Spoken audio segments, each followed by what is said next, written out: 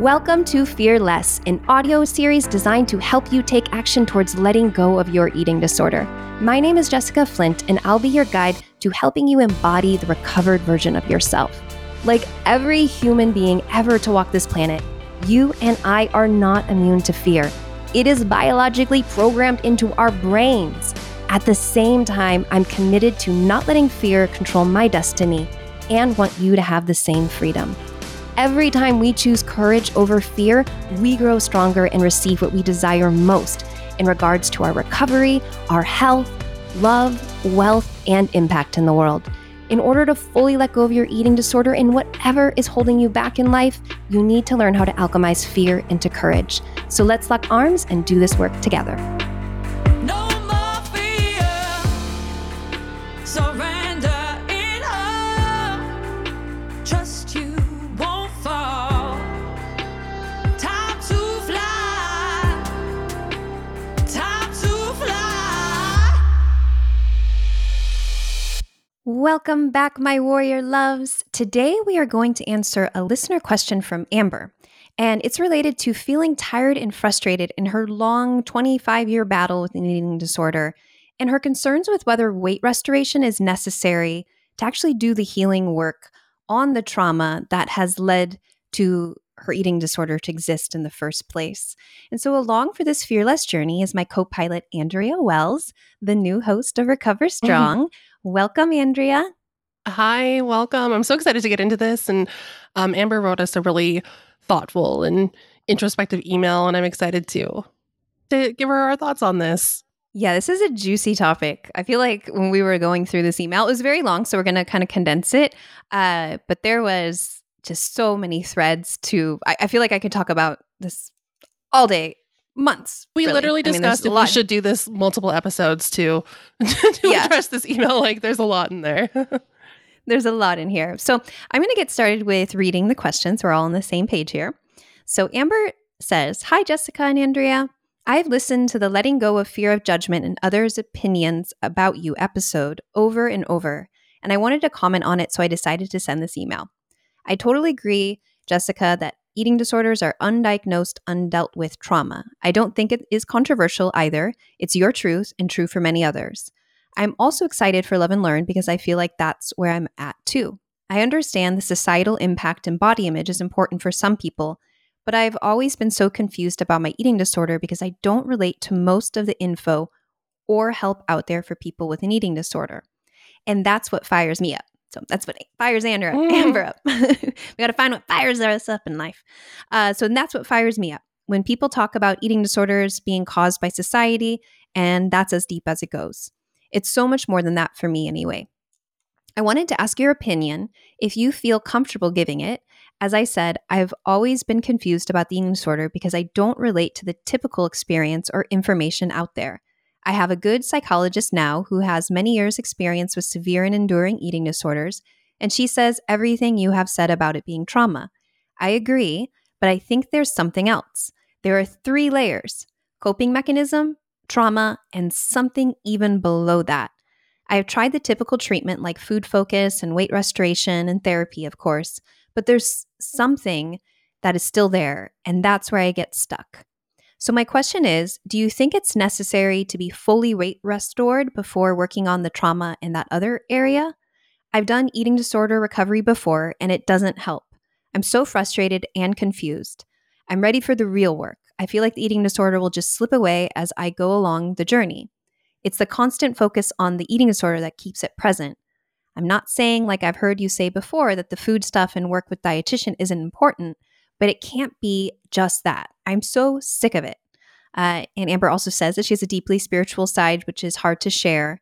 People don't understand it and are scared of it, which can be difficult in mainstream hospital settings. And she goes on to say, more that I'll probably tie in here as we go through the show. But let's just start here with, the question coming in around weight restoration. Is it necessary to do the healing work on the trauma without being weight restored? And then we have some other kind of things that we can pull on here about, well, what do you do when you feel like nothing actually works? Like you've done, as Amber said, I've done eating disorder recovery before. So we really want to unpack like, well, what does it mean to do eating disorder recovery? And, what is recovery for you?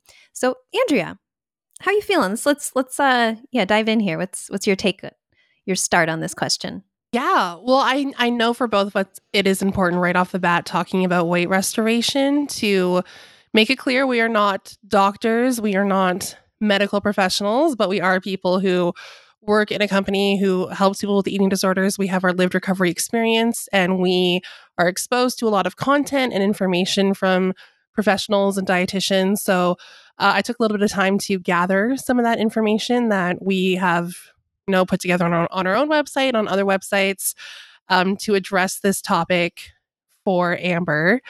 So I'll get into some of the stats that I found around weight restoration. So her main question here is, do you think it's necessary to be fully weight restored before working on the trauma?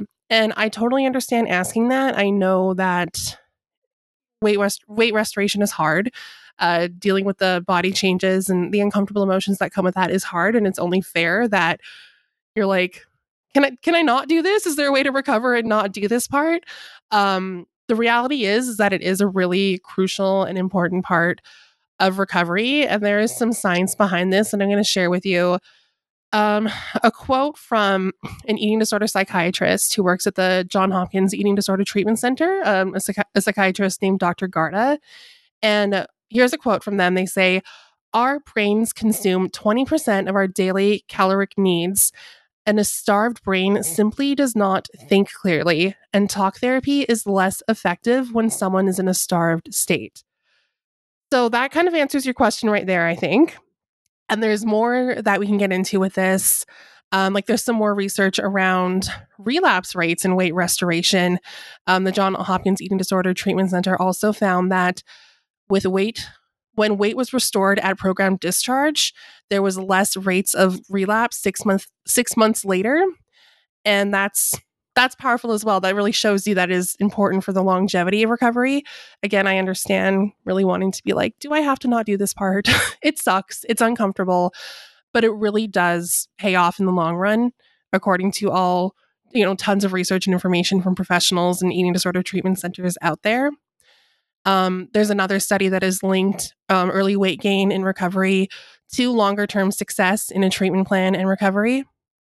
And also, it's really important when we're talking about this to always, when possible, seek professional help, work with a dietitian, work with a treatment center when you can. That's really important because there can be actual complications from trying to feed yourself and do weight restoration. It's really important to consult with a professional when you can. That's something that came up a lot when I was reading this stuff here. There's something called refeeding syndrome, so that's important as well to be aware of. Another study reported that patients who had their weight restored reported psychological improvements, including less depressive symptoms. So there's just a lot that goes into why it's so important to do this. It really is a physiological need. And if you've ever heard of Maslow's hierarchy of needs. Oh, do you want to get into that later, Jessica? Yeah. Yeah, okay. So first, Andrea dug up so much. There's a lot. Like, that's not even all of it. Yeah. Yeah. So we're like, I'm just like, just in case Andrea goes on for like for the rest of it, because I'm so grateful that you did all that research. Yeah. Because there's a lot there. Like there really is. And if you want to dig in your own, like, and that may be, Amber, you may be like, I know that. Like the doctors have told me that. The people have told me that. So I want to engage in a simple experiment or a little exercise for you to really understand on a physiological level why weight restoration is important. And then we're going to dive into the Maslow hierarchy of needs. But first, I want you to go through this. Now, anybody who is driving a vehicle or doing something where, maybe this is not the time to do it. So just understand that you can follow up with this experiment at another point in time. But what we're going to do is we're going to focus on holding our breath. And I'm going to set a timer here. And I encourage everybody to try this, whether you can do it right now. Once again, if you're in a place where it's not safe to hold your breath for a prolonged period of time, to really exercise that wisdom and don't do anything that you could get hurt, like safety pass out first, while you're driving. please. Yeah, safety first, please. But we're going to work on holding our breath for 1 minute. We're just going to try to get 1 minute of a breath hold here. And I want you to, take one breath. Don't give too much preparation on this. And we are going to start in 5, 4, 3, 2, 1.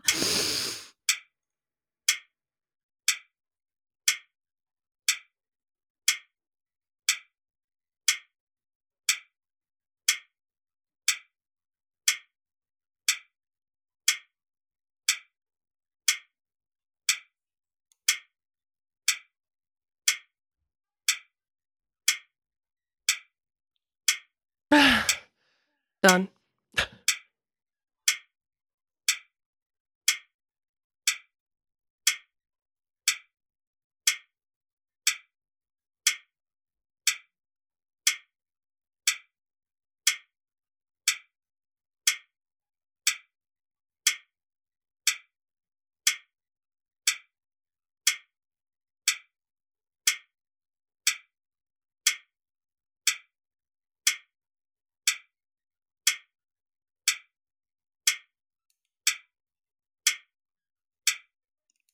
Okay.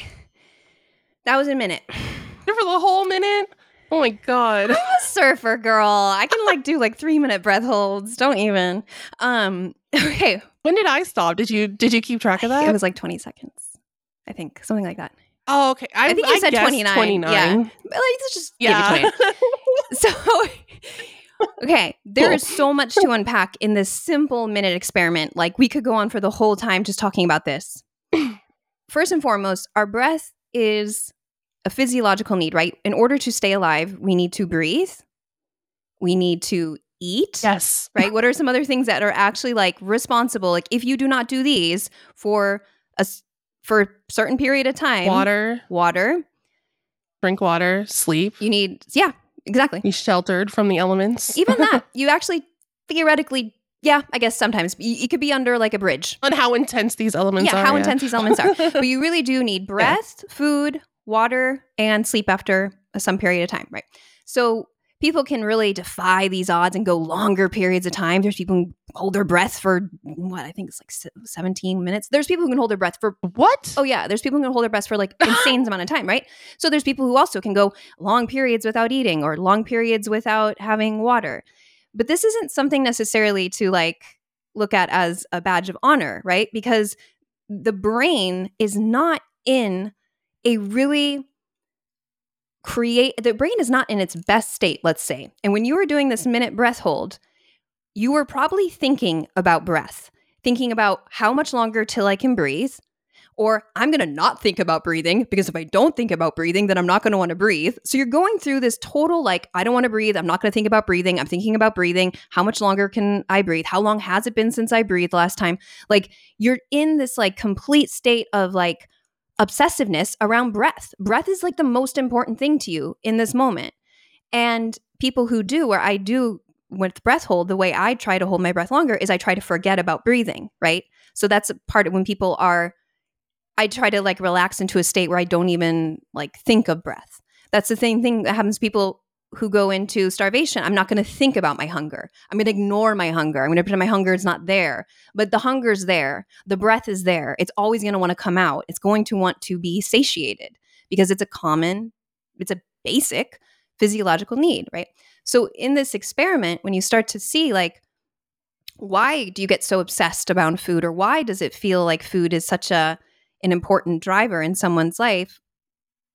One is that it's just your brain literally telling you that it wants to meet this need, this very important basic survival need. Now, Andrea, do you have any thoughts on the experiment? And then I have some more on it. Do you have any thoughts, just your own going through it? Yes. That was interesting. And it really, I think you can understand, you can hear this in theory. Yes, I understand food, water, breathing is a physiological need. I need to do it. You can understand that, but to actually practice it. And it's oh my God, all I wanted to do was take a big gasp of air. And I did because my body was nuh-uh, we need air. Stop doing this. Give me air. And it's kind of it's the same thing for an eating disorder. Your body just wants food. it's a matter of survival as far as your body's concerned. Your body doesn't know that you are willfully depriving it from food or air. It doesn't know that. So all it knows is that it's missing it. It's going to scream for it. And when you actually practice this, I feel like it really, it just brings it to a deeper level of awareness to make that connection to how it works with restriction and eating disorders as well. Yeah. And it can come, and also in this, you can start to like try to think it's like willpower. Like maybe you're like, oh, dang, I only went 20 seconds. Like, you know, and here Jessica is going 60 seconds, right? Like, how can this person have more willpower than me and like do this, right? There can all of a sudden be this like comparison. Yeah. I'm not being, I can't do this good enough, or like, or this pride, I can hold my breath longer, right? So it's starting to even realize how that can unpack and like how you see yourself in terms of willpower, being on the side of I have a lot of it and I can do it, or on the side of like, oh no, I have no willpower, right? So there's something to look at there. And another thing about this experiment, what I find is really helpful, is if we look at this being something where it's a physiological like need, right? This is an actual necessity, right? A necessity. For survival. For survival. And now, Amber, you talked about trauma, that you have a history of trauma. Now, what happens when somebody has a history of trauma is they generally feel unsafe. Their life becomes this backdrop of feeling unsafe in either their body or just unsafe in certain situations, but a general lack of not feeling safe and security, right? So these two things can really be like interwoven in everybody in someone's experience throughout their whole life when working through a trauma or having some undiagnosed trauma or some trauma they're not even really aware of at this point, right? Because we can repress this, guys. We can repress things that are traumatic, and especially a lot of the resilient ones out there who are like, I'm okay, I have to be, because sometimes you have to like really be self-resilient and you just have to buckle up and get through life, and then you just put on this armor and you're like, like nothing's gonna stop me, like I have to do this, right? It's survival too, in that sense of just like I need to be self-reliant. So with this idea of trauma, also I do want to say, like, I believe it's something that people who are more sensitive in their disposition are more likely to have these events in their life that they can perceive as trauma, because trauma essentially is something that you perceive that you are not safe in that moment. And so it can be very small things to some people that really do impact another person. Now, if you have this experience of trauma in your life, Amber, do you find it somewhat interesting that you're putting yourself in a continual state of survival with this? And you may not register it in your brain, but your body's registering it. Meaning, when you're in this state, when we were holding our breath, and I really hope if you didn't hold your breath, my lovely little listener, to do this, because this is an experiment where you need to feel this. You are not you're not able to access your most creative parts of your brain. You're not able to do the most beautiful healing depth work on your emotions. And you're like, I gotta breathe. When am I gonna breathe? I can't breathe. But I want to breathe. Well, maybe I'll breathe in 10 seconds. So it's all of a sudden you're just planning everything around your breath. So it's like to really do that deeper work is so hard because you're not accessing this part of you that is feeling safe, right? So when we're looking at a physiological, just like a dysregulated nervous system, my heart was beating there. I had an increased heart rate. I mean, I was really physiologically experiencing discomfort because I wanted to, hold my breath. And second, when we look at that, is what if I was to continue to do that to my body over and over again, my body would start to get a little confused. It would start to create a relationship with my breath and my body where I would probably be much more, even if I wasn't in a breath hold, my body would still be wondering. Breathing would become much more part of my conscious awareness, because it would be like, am I gonna like not have my breath? But it's an automatic thing that we do intuitively, right? Just as eating is something that we can get to doing intuitively, where it really does not have this background noise because it's an intuitive process, it's an intuitive thing. But until that happens, till the body trusts that it's going to get its next meal because it continually gets its next meal, then that's not going to happen, right? Until our body gets this continual breath that we know it's going to come back and we know we're going to have breathing again, or, reliable breathing, then we're always going to be wondering, well, when's my breath when am I going to be able to breathe? So that's my thought on that experiment. I think there's a lot there. And if you can actually really understand that weight restoration is something that leads to you having a fully nourished brain that is more capable of accessing all the beautiful parts of our brain that's not when we're not in survival brain, when we're actually, accessing the parts that are creative, logical, intuitive, innovative, right? That we can find solutions from. When we were in that state of deprivation, we were not in a very strong solution-oriented part of our brain, right? We were in a survival brain. Yeah, and I think that is perfectly highlighted. We'll get into it now. The Maslow's hierarchy of needs, and it's a hierarchy because you have to. It's listed in order of importance. I'm looking at a little pyramid shape here that outlines it, and I'll link it in the show notes. So if you want to take a look, I think visualizing it really helps. And at the bottom of that period, the bottom of the pyramid, the first level that you need to take care of first and foremost in this hierarchy of needs is physiological needs.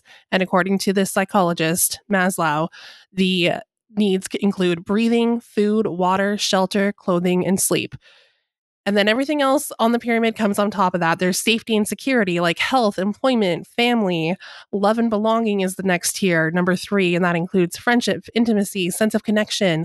On top of that is self-esteem. And remember, these are in order. So it's like you have to handle these things first before you can get to the next one. So self-esteem is like confidence, achievement. And then the very top of the pyramid is self-actualization. And that's like morality, creativity, spontaneity, acceptance, experience, purpose, inner potential. And this is the pyramid. And to really get from one to the next, you have to do physiological needs first. That is the basis of the pyramid. You cannot function, you cannot think properly, you cannot do the deeper work, as Jessica's saying, without taking care of that first level of the pyramid, the foundation, which is your physiological needs. And another thing that I've thought of when I was looking this up is like I watch a lot of shows and documentaries about cults, and such a common tactic for these cult leaders to like get people in and manipulate them and brainwash them is starving them, not giving them enough food, keeping them in underfed, underslept states, taking away, like not meeting their physiological needs, because then it's so much easier to get them under their wing and have power over them. And I thought that kind of highlighted as well, like when you're not fed, you're not sleeping or eating properly, like everything else like kind of goes by the wayside. Kind of looks like the oppressiveness of like the patriarchy and like women being like subversive because we're like, we're hungry. Oh my God, yes. Well, and I want to say, like, you actually can do the actualization self-esteem work when you don't have your physiological needs met, but it's an unstable, Andrea said, it's an unstable foundation, which will continue. When we go back to that Jenga metaphor, like it's gonna, if you continue to take out the actual stability of the bottom, it will eventually collapse. So yes, you can work on it, but if you want it to be long lasting and have a real impact, then these areas will want to really be addressed and feeling like they're stable and they're stabilized and that there is that foundation. Because Amber's asking, like, can I work on my deeper trauma without weight restoration? And it's like, yes, but you are only going to get so far. Like you're going to be pretty limited. Like, yeah, and that doesn't count for nothing if you do start to work on it. Like that all counts and adds up to something in the end. But it's like, if you're striving for long-term, deep, holistic recovery that lasts, you got to take care of your physiological needs first and foremost. Yeah. Like, can I write poetry when I'm holding my breath? Yeah, I can. I can write you guys a poem when I'm holding. I feel like the weight restoration, I feel like there's a lot of hard words in today's show. I know. I feel like I'm saying that wrong. Weight restoration. Weight restoration. I do feel like you were struggling a little bit earlier, and I'm like, I feel like, girl. Yeah, I can write a poem. I can write a poem holding my breath. But is it going to be my most imaginative, creative, like birth from my soul poem? No, it's going to be like really probably like focused on like, yeah, anyways, I can't even imagine what my 1 minute breath hold poem would be, but we could try that next, another experiment. But my poem, when I am your next experiment, poetry holding your breath. But if I was to do my poem with a nourished brain and feeling very safe and secure and really allowing that in, like my poem's going to come from a different energy. But granted, poems actually do really well when you're in a very heightened emotional state. So that's another thing we could get into on this is like the emotional processing that comes in, because I think we touched on the weight restoration. I think we can stop there because I think there's more to this question. But Amber, both Andrea and I think in our perspective, our opinion based off of our own personal experience, seeing other people that we, professionals, the literature, the scientific literature, that you'll have much more success with doing this deeper work when you are weight restored. So that's our opinion. Yep. And that you may be like, I didn't want to hear that. I know. It can be a hard pill to swallow. It can. It sucks. The last thing you want to do is have to weight restore and gain weight and change your body. It's like, it's not fun to accept that. It's a hard pill to swallow, but I have faith that people, you can work with it. The rewards are well worth it in the end. Now, this second part, which I find really fascinating, and this is an area that I really enjoy, like the mindset makeover that I just went like through is like totally built upon all this. Like, why do we get stuck in these situations that feel long and enduring, right? You said severe and enduring eating disorder. And so, and I loved how you saw, right? Like I can tell that you have done a lot of work, Amber, on this because you come with a lot of wisdom around, okay, there's the coping mechanisms, there's the trauma, and then there's something deeper, right?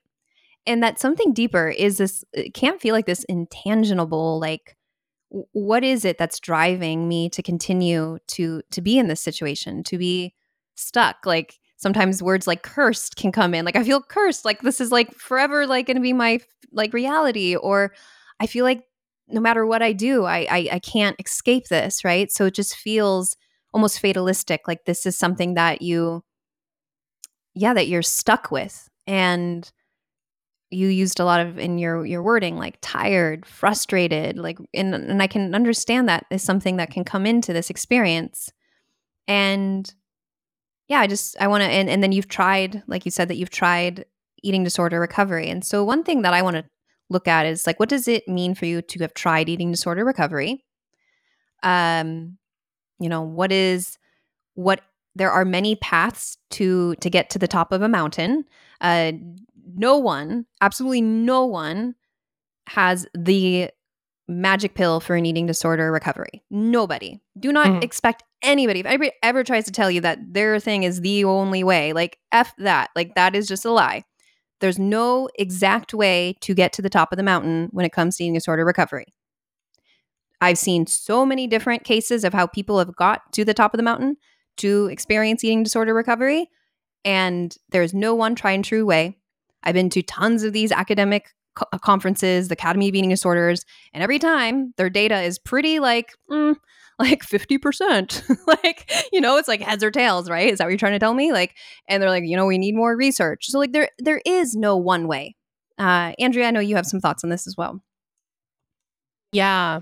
I think the same question comes to mind when Amber says, like, I've tried treatment, I've tried recovery. It's like, well, it would be helpful to know exactly what that is. And it is important to know, like, and I think it's really common. Like I see people be like, oh, like I did treatment, or I met with a therapist and didn't really make a ton of progress. I think it's really important to know that recovery takes time, first and foremost. So I think a lot of that worry about recovery not working for you, or certain modalities not working, I think can come from a very understandable impatience because you just want to feel better as soon as you can. It sucks to live this way.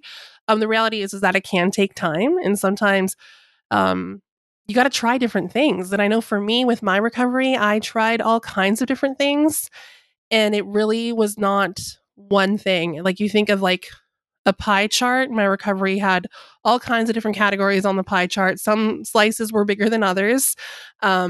But it took multiple things for me. I was in a structured eating disorder CBT treatment group for 14 weeks. That was huge. That was incredibly helpful. It set a really strong foundation for me. But it still took years of continuing off that momentum. I had a strong base with that, but I had to keep going. this is, my eating disorder was something that I had lived with for decades, and it doesn't go away after a 14-week treatment program or a 6-month program or whatever it is that you've tried. Like, it takes time. It gets better little by little. And I personally benefited from taking all kinds of different strategies and measures. I did support groups that were not like treatment based, but just support, just community, and talking to people who have eating disorders and sharing struggles and connecting. Like, that alone was a really big piece of my pie chart of recovery. And then there's some things that were like smaller but still helpful, like journaling. I had a little blog that I've mentioned on here. I just kind of talked about my recovery, and things like that helped, or workbooks or reading books. um there's there's just like, it kind of made it like a lifestyle for a couple of years there, and I embraced everything that I could. And I was also thinking about how, like, it's really common. A lot of people work with dietitians. I never worked with a dietitian. I wish I did. I think I tried to, but I didn't really know that at the time. And I think there were less of them, but I didn't know that you could like find like an anti-diet dietitian. And I very much was looking for like a diety dietitian. And I had a consultation with one, and I was like, this is not for me. It was really triggering. But there's a lot of anti-diet dietitians out there now who can help with eating disorders. So like, that's something that I never used, but that's a resource out there now. And then beyond the different types of things you can do, like different types of cares, like say you get a dietitian and say you meet with one and you don't click with them, but you meet with another one and they can like significantly change your life and improve your recovery. Like, there's just so many variables. So if you're feeling like I why am I still struggling? I've tried so many things and I'm still stuck. That's totally fair. That's totally valid. I would just want to encourage anyone who's feeling that way to keep going, keep trying new things. There are so many things. There's so many types of programs and people and books and workbooks and social media accounts and podcasts and all kinds of things out there. And you will find what works for you. And maybe it's, you have like kind of me, like different rods in the fire, like multiple rods in the fire. Maybe you focus more on one thing, but like, it's not one size fits all. There's so many ways to go about it. There's no right or wrong way. And like, just keep going. You can find it. You can find your path for this.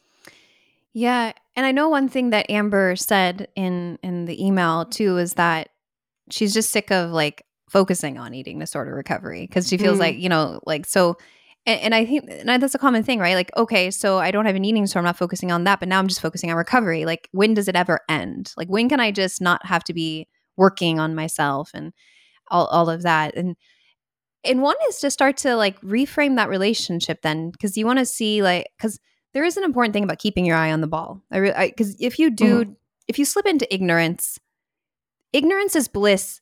That saying, right? Ignorance is bliss until you are aware. Until you become conscious, you can no longer be ignorant. And that's actually suffering. And Amber kind of talked about that. Like, you suffer when you know.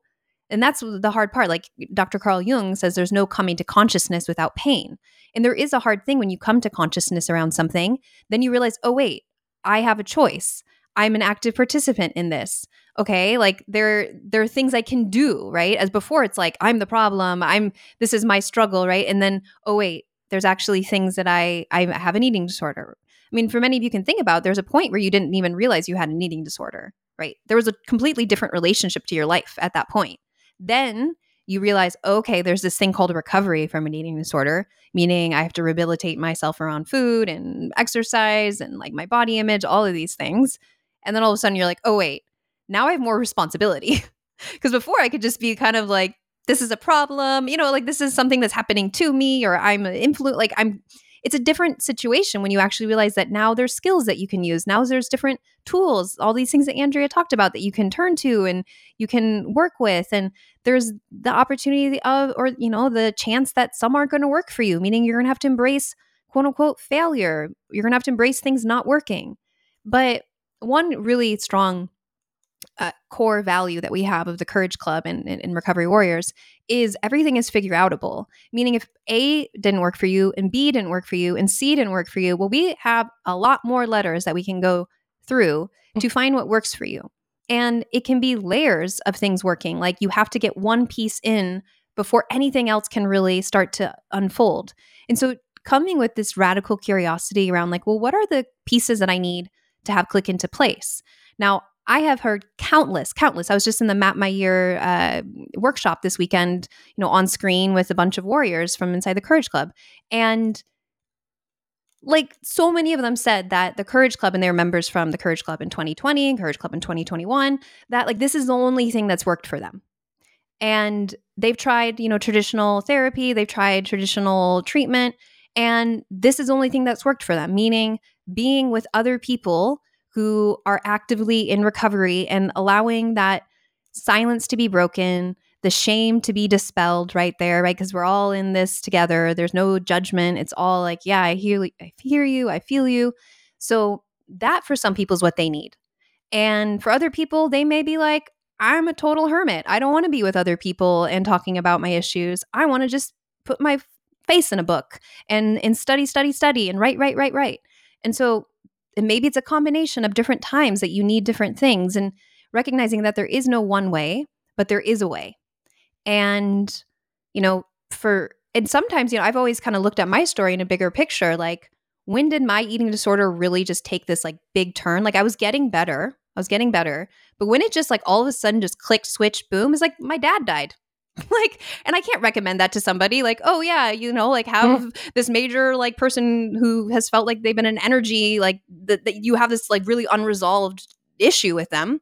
And if they die, like all of a sudden I can no longer look for any, like that was gone in my life. There was no longer this fear. There was no longer this control. There was no longer this feeling of not being able to connect with somebody and feeling abandoned. Like all of it just kind of fell. Like it was it was like this battle was gone. Like I couldn't battle it anymore. But now I'm continuing to battle it like 18 years later. How many years has it been? When I was 24.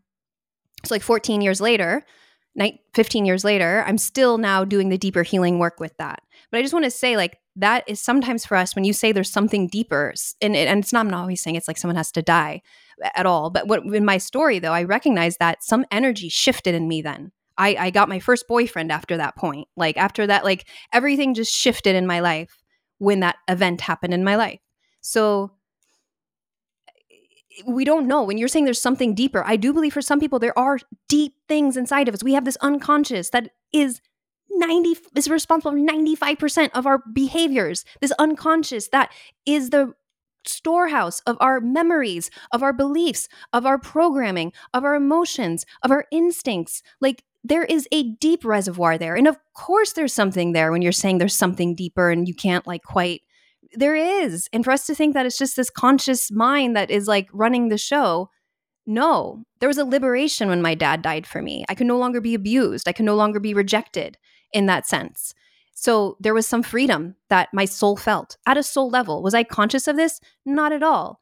But now I am, having done so much introspective work, because I am a hermit in myself and I do a lot of introspective work on myself, going towards that Maslow hierarchy of needs, actualization, right?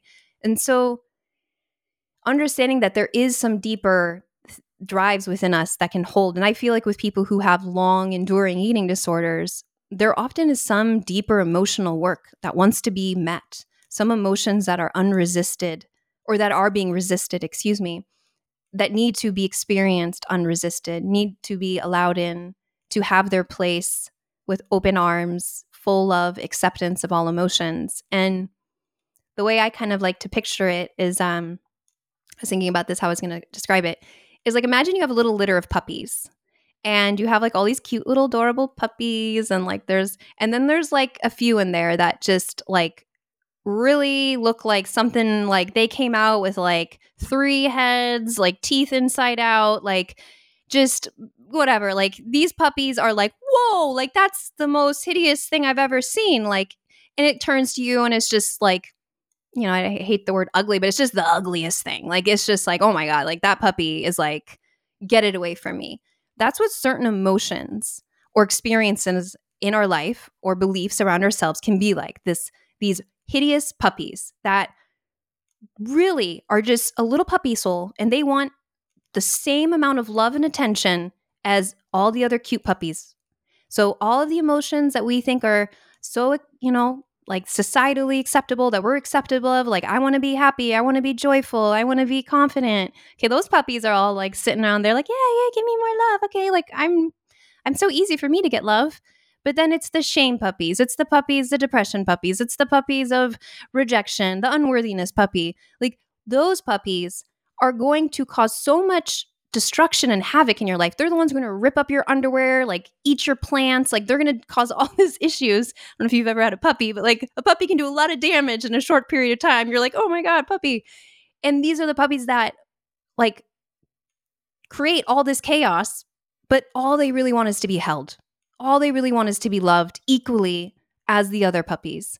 They want to feel like they are part of this whole family. They want to be taken in. They want to be taken care of. So when I feel like we resist emotions, that's when we try to separate these puppies and we try to only love on the good ones. Now, compassion comes in. You may actually think like, well, I really want to like love all puppies and like even these ugly puppies. And that's the same thing you need to turn towards yourself. Because if you can understand that these little ugly puppies are just as much as these ugly emotions within yourself or these ugly thoughts about yourself, they need you just as much. They need you to look at them and hold them and see, oh my God, you are so ugly. And I love you. Like, right? I'm not going to pretend you're pretty. Yeah, I'm not going to pretend you're pretty. I'm not going to say that you are like, no, like you are hideous. Look how, but I love you. And like you deserve to be loved. And wow, you know what? You actually deserve to be loved more because of how much love you have been refused, how unloved you felt, how lonely you felt, how abandoned you felt, as opposed to all these nice emotion, all these cute puppies, right? These are the ones that get all the attention, but these ones actually have a like deficit, like they need it even more. So when you come to start to embrace these, you're going to be like, oh my God, these crazy needy puppies, like these needy emotions are coming up so strong and they're so ugly and I don't want them. And it's just like, wow, the real process is letting them in and being like, I love you. Okay, you're going to be the neediest puppy, right? You're going to come up a lot. You're going to like want a lot of me right now because I haven't given enough to you. I haven't really shared my life with you. I haven't shared my love with you. And you need it and you've always needed it and you will always need it. So I'm here for you now and forever. That's a deeper process on the soul level of like welcoming all emotions in and allowing them in with unconditional love. That's beautiful. I almost teared up. I'm like thinking of those little puppies. And it's true, if you give yourself that same grace, like you deserve the same grace as all the puppies, the societally acceptable ones, and otherwise your feelings are the same way. Embrace them. That was beautiful. You have such a way with words sometimes, Jessica. I was like, are they going to get the puppy analogy? Like, I got it. Why is she talking about puppies? I'm reminded though when we bring up society, Amber, I just wanted to touch on something that Amber brought up in her email when she commented that she feels like a lot of rhetoric around recovery is like addressing the societal harms and things like that, but she feels like it's just that's not as much of a concern for her. It's kind of more deeper. And I know that I'm in my fuck society era right now and I'm talking about that a lot. I also want to acknowledge that I'm in this place now because I did struggle so much with like what's wrong with me, what's my self-worth, like what's going on with my self-worth and my shame. And there was a lot of deep pain there that I had to work on. And I feel like I'm in a good place with that. So now I'm like, all right, society, you're next. We're going to tackle you.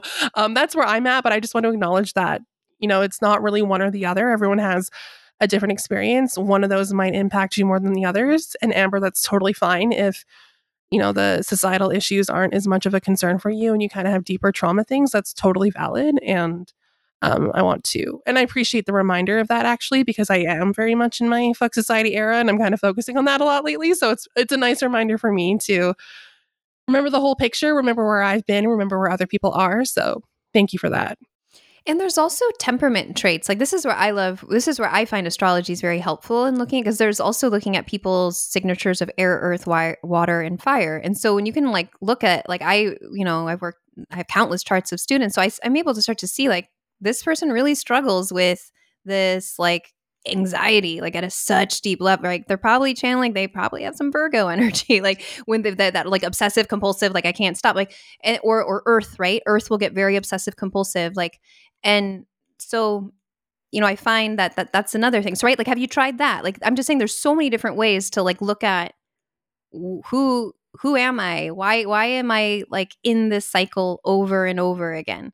And I'm going to send you the Mindset Makeover as a gift, Amber, because I want you to go through it because I think there's some lessons in it that will help you get a little bit, just another insight on this.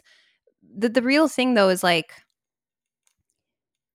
learning to let go at some point of the identity that has been such a big part of your life of needing to be the endurer, the one who needs to suffer, the one who needs to continually come and meet people with this, it happened again. Right? Because she mentioned how like, she has to like tell her family like, well, it happened again. And they're like, again, like what happened? Right? So starting to really like get intimate with that part of you that is continually creating these experiences and without judgment, right? To just almost see, and I go deeper in this, but like to see that there can be a relinquishing of that, but it does take having to let go of all these emotions and sensations that have arisen within you, experiencing that. We can get addicted to certain pain experiences. I like to think like if you have a bruise or a paper cut, like why do you still touch it?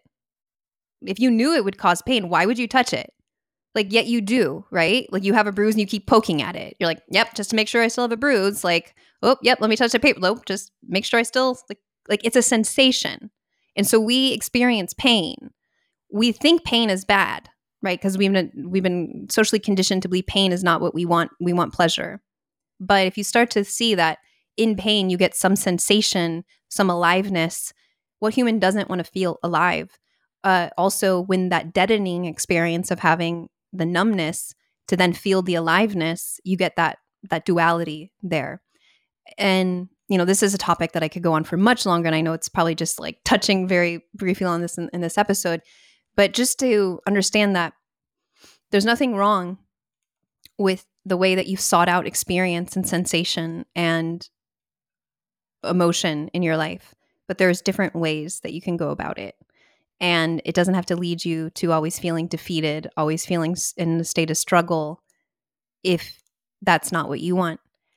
I will say at the end of the day, some people can actually want that. And if that's the case, to then just own it and really enjoy it and be fulfilled by it. And that sounds really wacky and twisted, right? But it's like, well, if you're doing it anyways, you might as well find some enjoyment in it. And then if you don't want it, then really look at what's the deeper work. Where's the puppy that you need to hold? Where's that puppy that wants you? Because it's just if you get all those puppies and you hold them all, you won't be struggling with this as much. So it's always looking at that. Like, what am I resisting? What am I not accepting? And is there actually some benefit that I get from this continually being a part of my experience?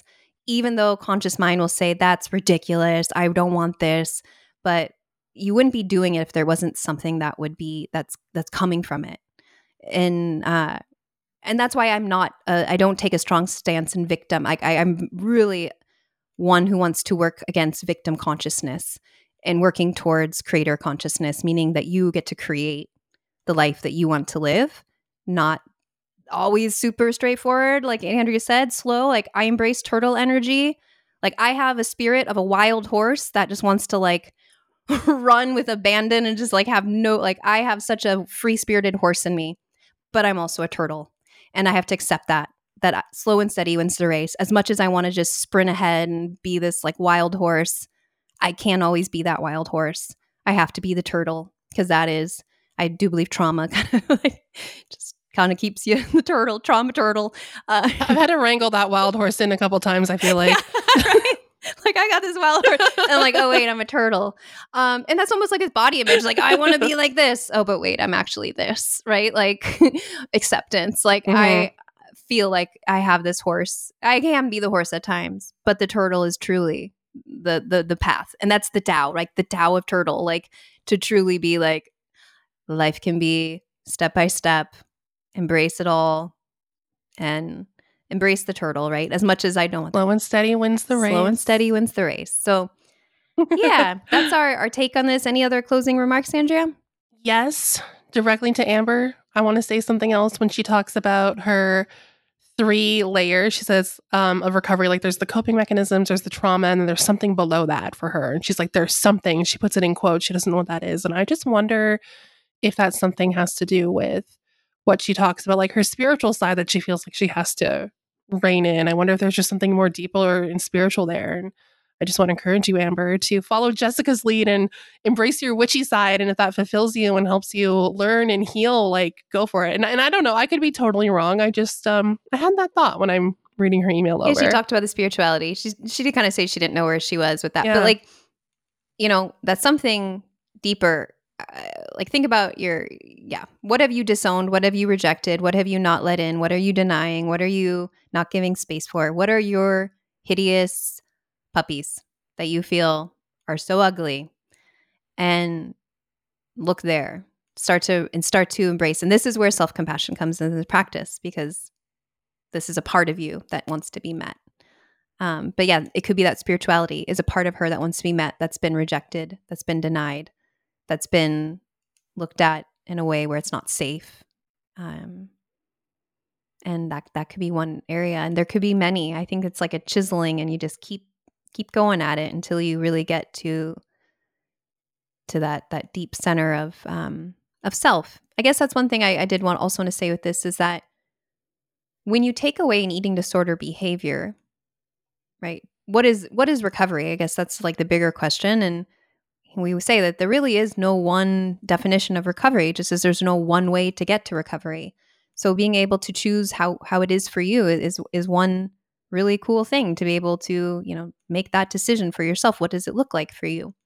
And maybe there's different permutations of it. There's like an idealized version, and then there's the like, well, you know, I'll settle for this because it's good. Like it's enough, right? And being able to like recognize that you can evolve to that state. I totally forgot my train of thought, actually.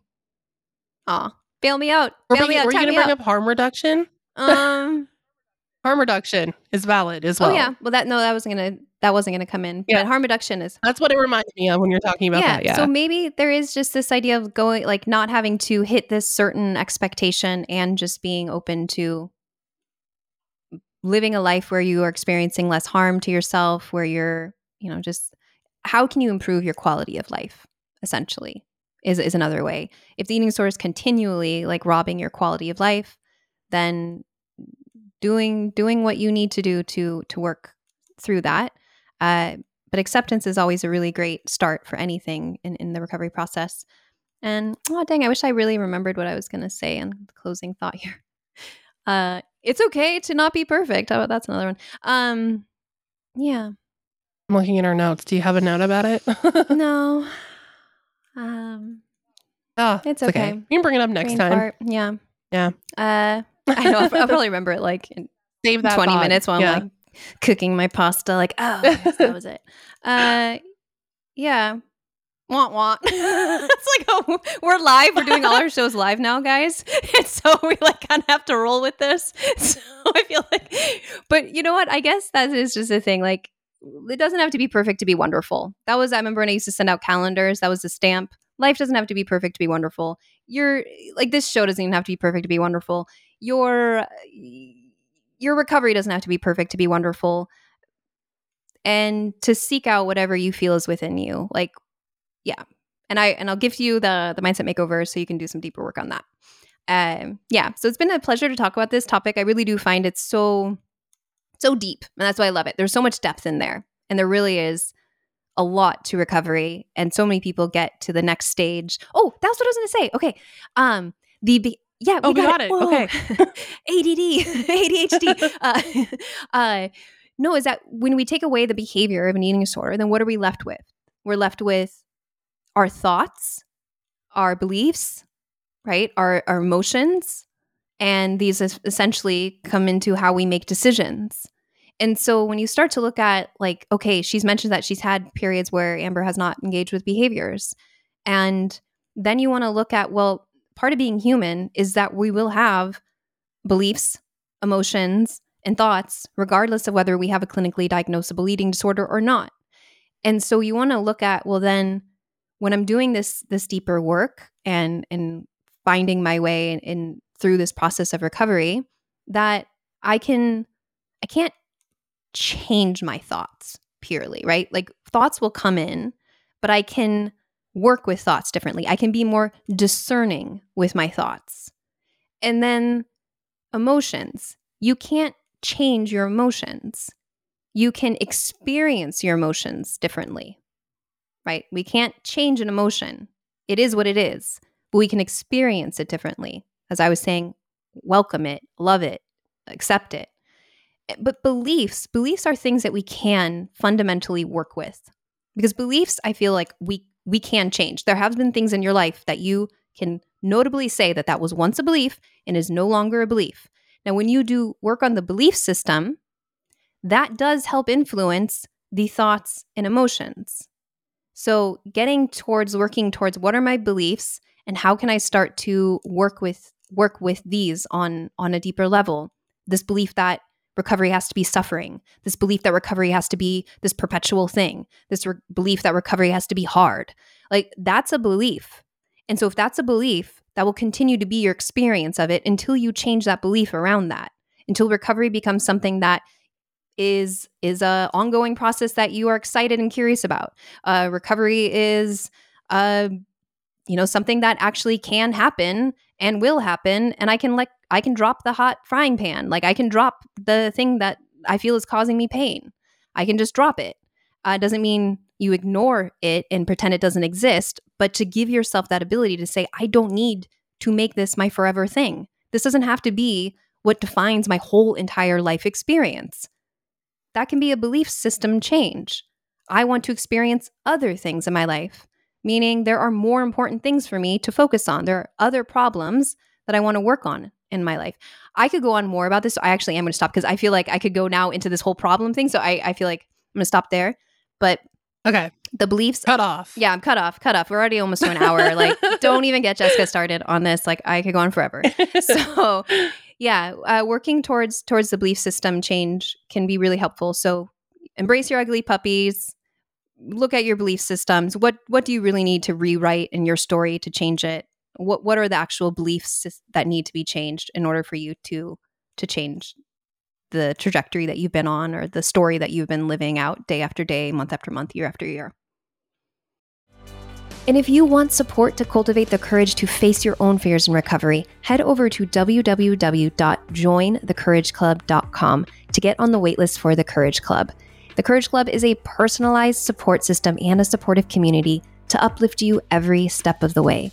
Picture yourself surrounded by a community of resilient warriors who genuinely care about your progress and will celebrate every victory, no matter how small, and are walking on a similar path to full eating disorder recovery.